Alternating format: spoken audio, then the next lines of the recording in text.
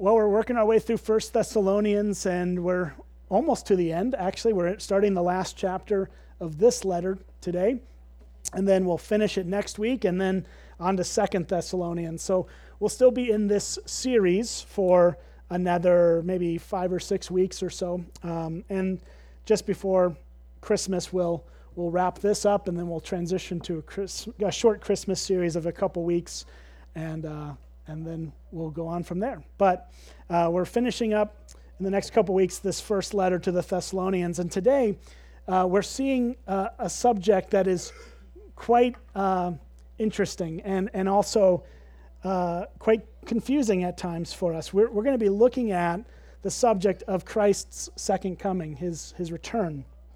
And we know that this is a hot topic in our time. It's always been actually a hot topic in every time. Every generation that has lived since Christ's ascension has asked these questions.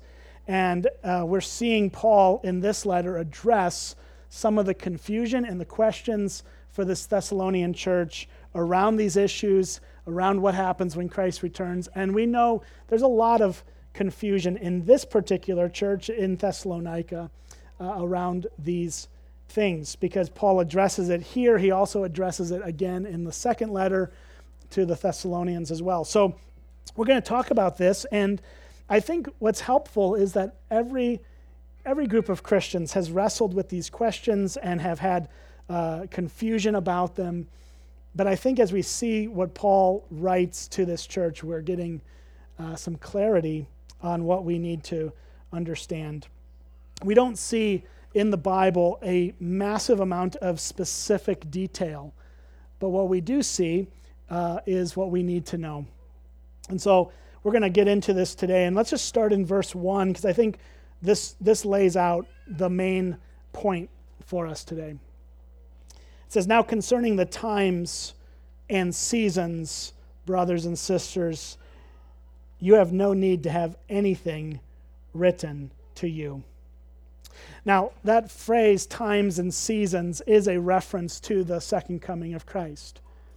We see Jesus use this phrase, this times and the seasons. We see the angels at Jesus' ascension in the book of Acts chapter 1 use this kind of language to talk about the ultimate fulfillment of Christ's work and his second coming, where he will establish his kingdom once and for all. And so Paul begins this section of the letter by saying, concerning all these times and seasons, you don't have anything to be written to you. Now, what does he mean by that? Does he mean that they don't need anything written to them because they know what all this means? Well, no, I don't think that's obvious, because he's going to explain things to them in just a moment. I think what he's saying here is very simple, that they don't need anything to be written to them about the times or seasons because they don't need to know those things, and what they need to know, they know. And that's true for us. Concerning the times and seasons, brothers and sisters, you have no need to have anything written to you. And that probably frustrated this church quite a bit, right? Because obviously they're corresponding through distance. It takes months in this time to get letters from one another.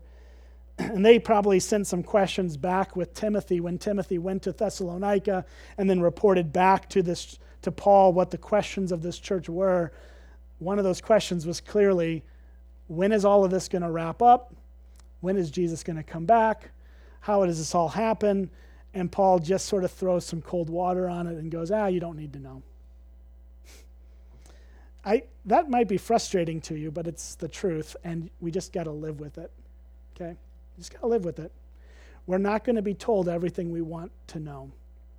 And I don't think it's helpful for us to try to go through some crazy Bible origami to make things say things that we want them to say.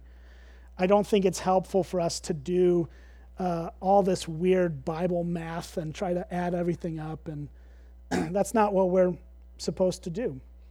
We have no need to have anything written to us concerning the times or seasons. That's a really clear thing in the Bible. It's not just here, it's also in Matthew 24, it's all over. But despite the fact that it's an abundantly clear reality that the Bible doesn't give us the timing of Jesus' return, and in fact, even the things that surround his return are not blatantly clear. They use the Bible in the book of Revelation uses a form of literature that is meant to be a little bit cryptic and not in a way that we have to unlock things, but just because we don't need to be consumed with all the little details and nuance. The Bible's very clear about that. But despite that, that doesn't mean there haven't been attempts throughout history to try to figure this out. Unfortunately, actually. And I could give you lots of examples of that, but there's one example I think is worth sharing because it's so over the top, and I think it's helpful. In 1988, there was a man named Edgar C. Weisnot who wrote a book called 88 Reasons Why the Rapture Will Be in 1988. What date is it? Oh yeah, okay, cool. That predicted the return of Christ would happen during the Jewish holiday of Rosh Hashanah, somewhere between September 11th and September 13th, 1988. Many evangelicals at the time took that very seriously, and I was too young to really know or care about this stuff, but a lot of people apparently took this pretty seriously. In fact, the Trinity Broadcasting Network, which you should just not watch, actually interrupted their regular programming in order to help Christians prepare for the rapture. So when that didn't happen in 1988, this guy Edgar, shifted the date to October 3rd when September 13th passed. And then when that date didn't work, he told Christianity Today, the magazine, that he said, quote, "The evidence is all over the place that the rapture is going to be in a few weeks." He was also quoted as saying, "Only if the Bible is in error am I wrong." Yikes. That didn't age well.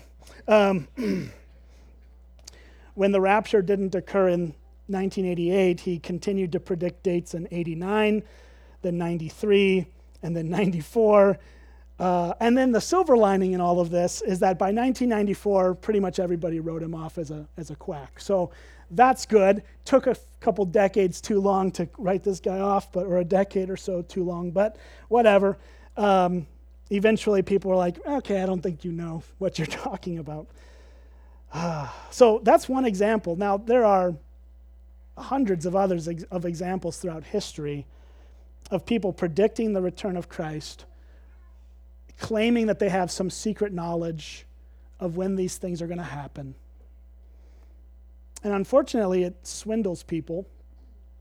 It harms people.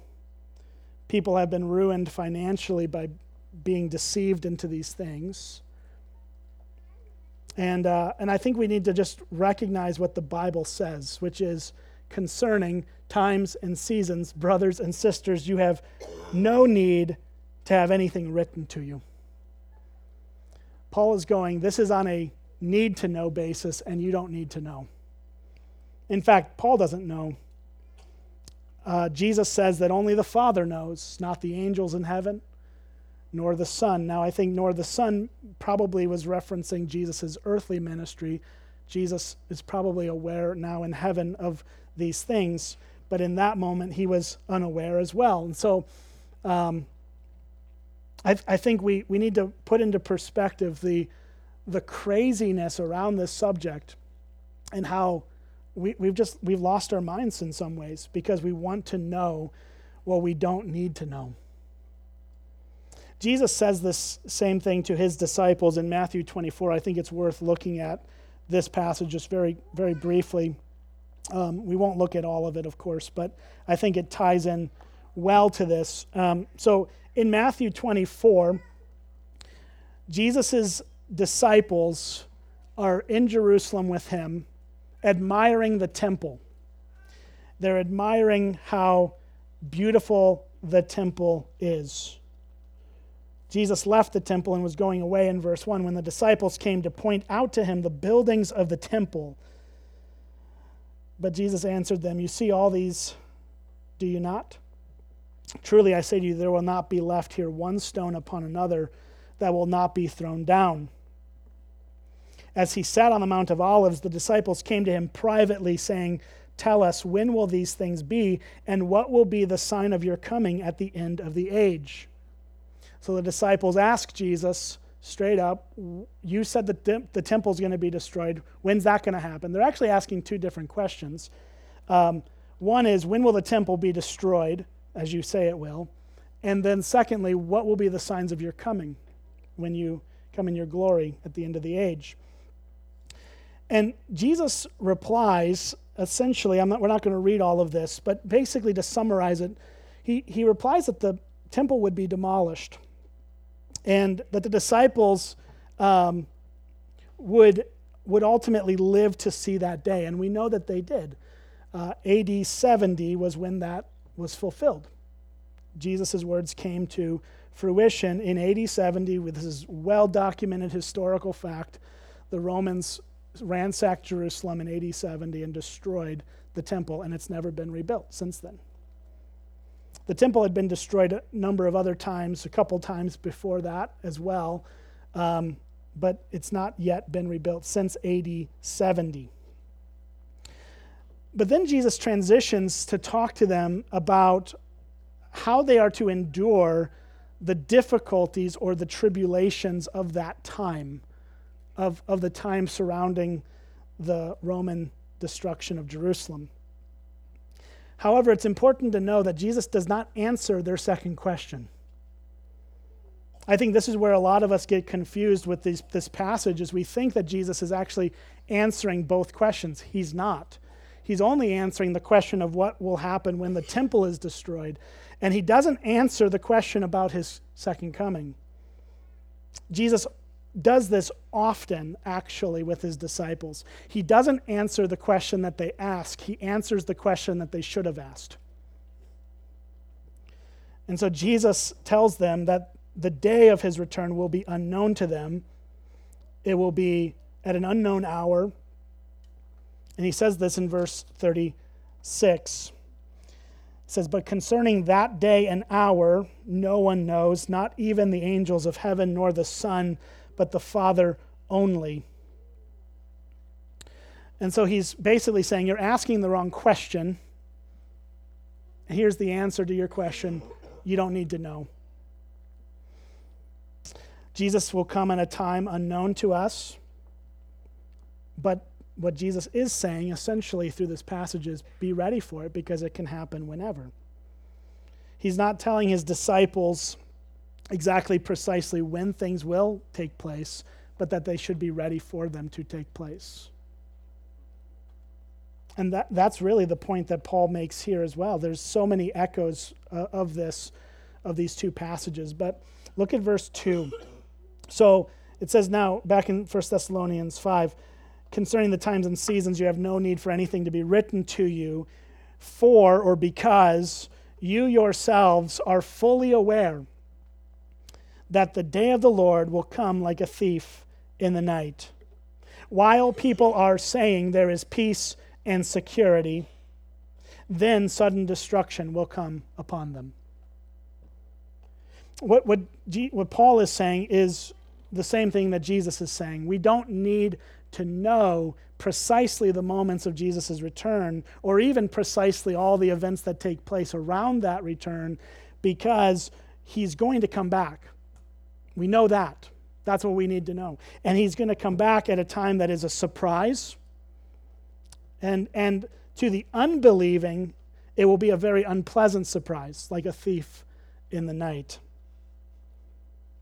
Paul is using this analogy of a thief in the night, and that's a bad thing, right? You don't want to wake up to a thief in your home. That is not referring to how we as Christians get to respond to the return of Christ, as Paul will articulate in a little bit. He's talking about how unbelieving people will respond to Jesus' return. It will take them by surprise, and it will be difficult. This is not something that they are expecting. And Jesus actually goes here too in chapter 24, right after he tells his disciples that only the Father knows the day and the hour. He then says in verse 37, "For as were the days of Noah, so will be the coming of the Son of Man. For as in those days before the flood, they were eating and drinking, marrying and giving in marriage, until the day when Noah entered the ark, and they were unaware until the flood came and swept them all away. So will be the coming of the Son of Man." So Jesus uses the analogy of Noah in the ark, and is basically saying that the whole world, besides Noah and his family, had no idea that this was happening, and when it happened, it took them all by surprise. And so the day of the Lord will come, and it'll come in a way that is not expected by those who don't believe in Jesus. It will come to us as one expected day, but not because we know precisely when. That's where Paul goes on. He says, as labor pains come upon a pregnant woman, and they will not escape. But you are not in darkness, brothers, for that day to surprise you like a thief. So he uses two analogies here. He uses the analogy of the thief in the night. He also uses the analogy of a pregnant woman. Now, I think that's helpful because the pregnant woman analogy, you know you're going to have a baby. In our day, in Paul's day, it was different. They didn't have a whole lot of the ultrasounds, right? They didn't have the technology to predict, but even we don't have the perfect technology to predict the moment that labor starts.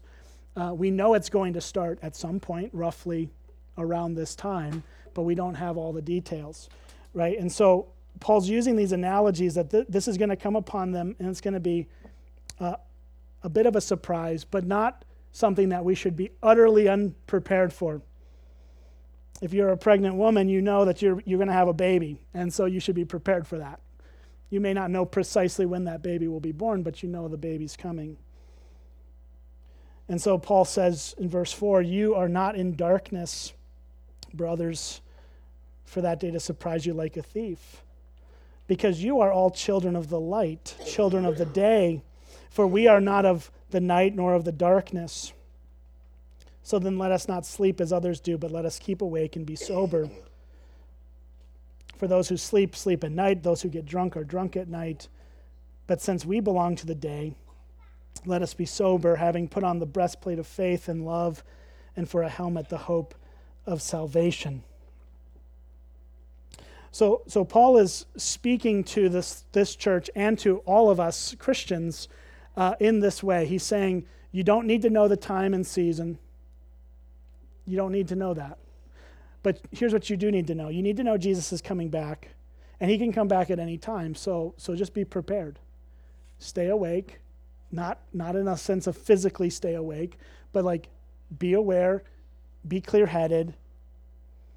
He's actually giving, through these verses, 3 things that we can do and should do in light of the fact that Jesus returns.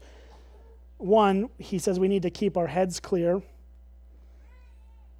and we need to keep our cool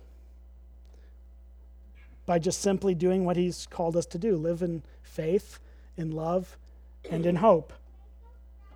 That's what he says in verse 8.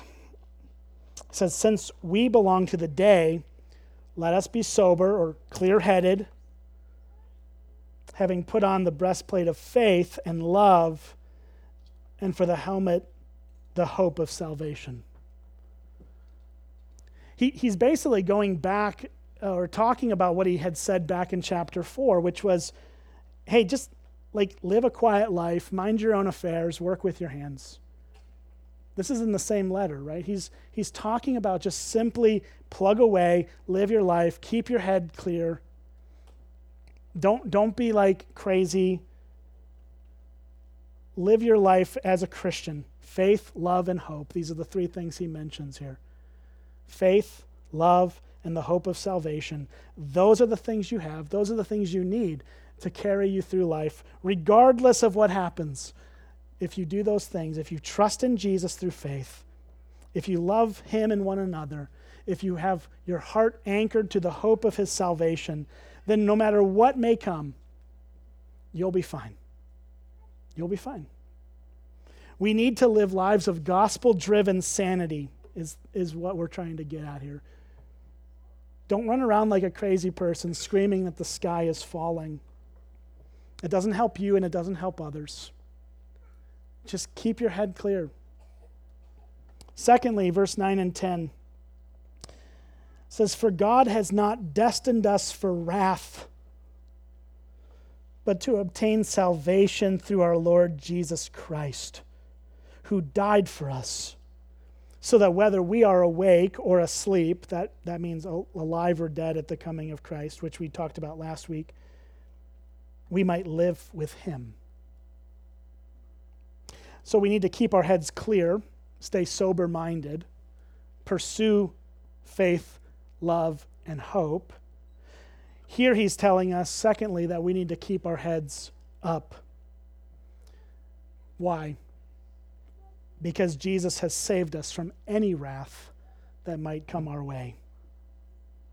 In other words, we have nothing to lose. Whether we're alive or dead at his return, we have nothing to lose. Why? Because Jesus died for us to take away from us the wrath of God. The death of Christ is how God removed his wrath from us sinners.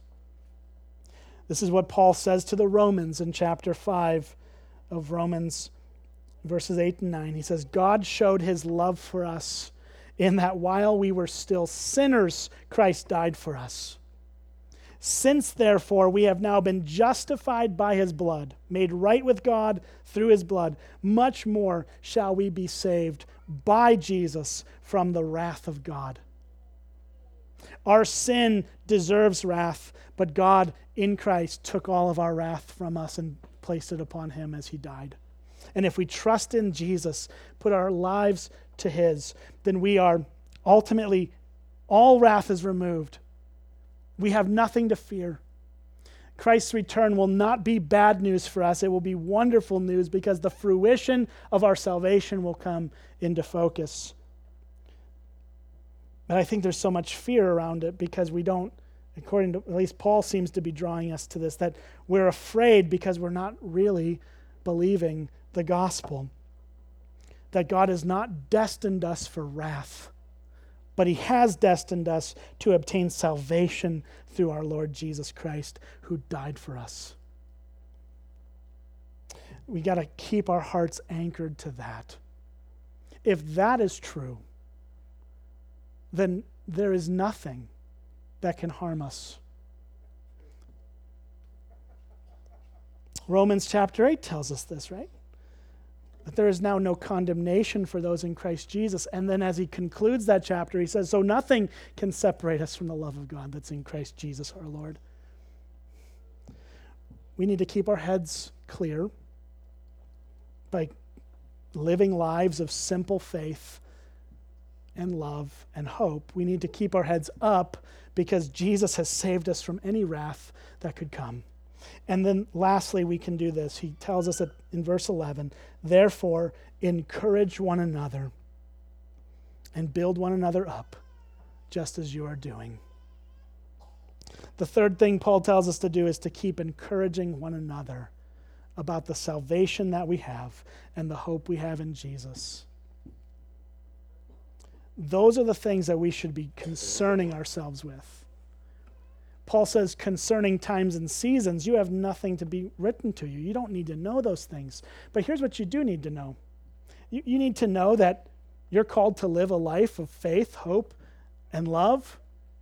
You're called to trust in Jesus so that the wrath of God can be taken from you and placed upon him. And you need to keep encouraging each other as you walk in the gospel together, that we have hope in Jesus and we don't need to be afraid of what may come.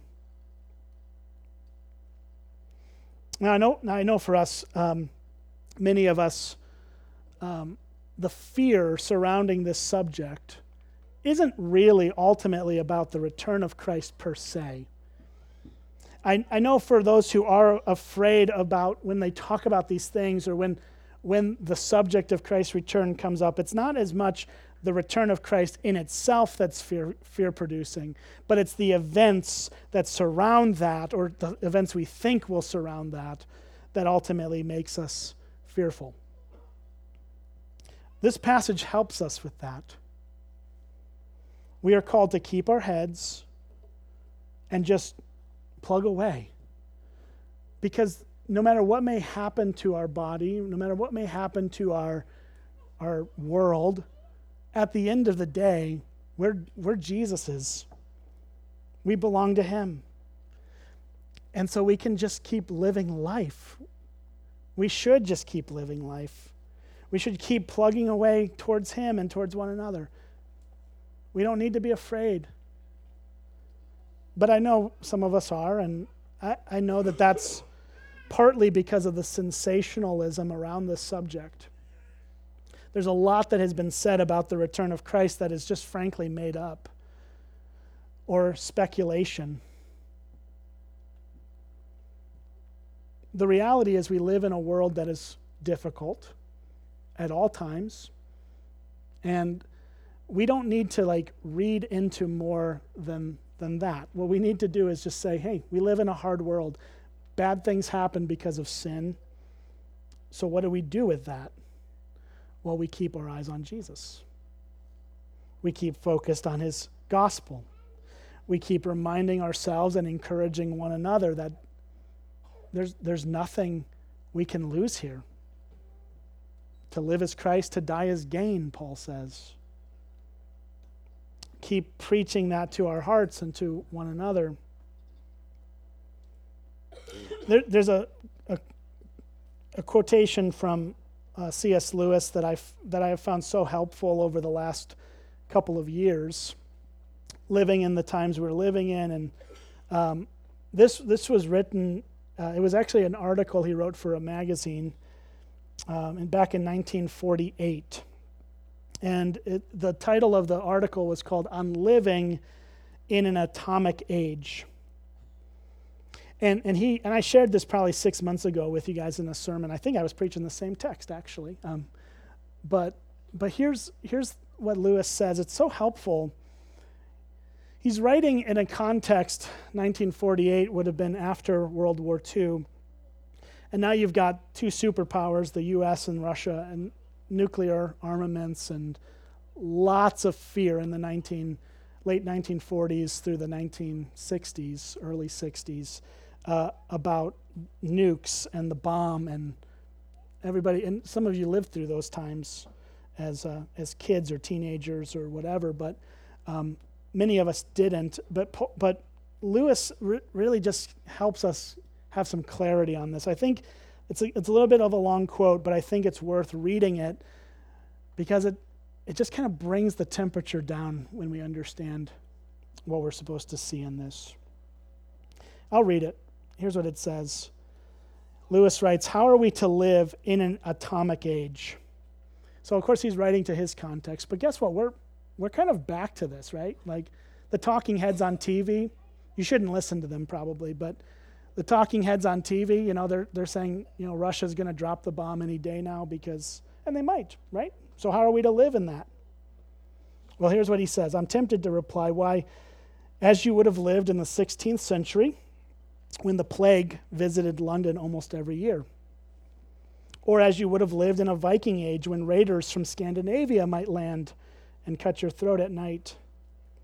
Or indeed, as you are already living in an age of cancer, an age of paralysis, an age of air raids, an age of railway accidents or motor accidents. In other words, he says, do not let us begin by exaggerating the novelty of our situation. Believe me, you and all whom you love were already sentenced to death before the atomic bomb was invented. And quite a high percentage of us were going to die in unpleasant ways. It is perfectly ridiculous to go about whimpering and drawing long faces because the scientists have added one more chance of painful and premature death to a world which already bristled with such chances and in which death itself was not a chance at all, but a certainty. This is the first point to be made, Lewis concludes here. And the first action to be taken is to pull ourselves together. If we are going to be destroyed by an atomic bomb, let that bomb, when it comes, find us doing sensible and human things. Praying, working, teaching, reading, listening to music, playing tennis, chatting with our friends over a pint and a game of darts. Not huddled together like frightened sheep and thinking about bombs. They may break our bodies. A microbe could do that, but they don't need to dominate our minds. I think that's so helpful. Maybe you don't. I do. We can get crazy about all the things we can't control. And the bottom line of this passage and the bottom line of what Lewis is trying to get at is we shouldn't freak out. We need to keep our eyes on Jesus. We know what we need to know. That when he returns, he will establish his kingdom and it will be a perfect world. And in the meantime, until that day comes, we just keep living the way he wants us to. By loving him and loving others. By keeping our eyes on faith and hope. And keep plugging away with our lives as he calls us to. And as Christians, if we're Christians in this room, his return is not a day to dread. It'll be a great day. It'll be a great day. The things that may happen before it, the things that may happen around it, that's beyond our pay grade. Let's leave it at that. Let's be happy to know that Jesus died to take away the wrath of God from us. And that's what can keep our heads clear and our eyes focused. And as one more point of encouragement, don't believe the quacks who say they know when these things are going to happen. This guy from 1988 is obviously a crazy person. But anybody who claims they know the times or the seasons is a crazy person. Stop listening to them for your own good. Focus on what we need to know, which is that Jesus will come back and we need to be ready for that day, but we prepare ourselves for that day by just living the life he calls us to live. And focused on the salvation that he offers us in Jesus Christ. For God has not destined us for wrath, but to obtain salvation through our Lord Jesus Christ, who died for us, so that whether we are awake or asleep, we might live with him. Therefore, encourage one another and build one another up, just as you are doing. Let's pray. Father, we thank you for the reminder of your word, that in all the chaos of this world, all the confusion of this world, all the things that are happening that we don't understand and can't wrap our heads around and don't know how this all adds up, would you just help us to rest in your word, that you have not destined us for wrath, but for salvation through Jesus who died for us. Would you give us clear heads? Would you give us heads that are facing upward to you? Would you help us to not dread every terrible thing that may happen, but simply rest in knowing that you are good and you are God. You are sovereign over everything. And we can trust you, because whether we live or die, we are yours. To live is Christ, to die is gain. Would you help us to rest in these things? And we pray this in your name. Amen.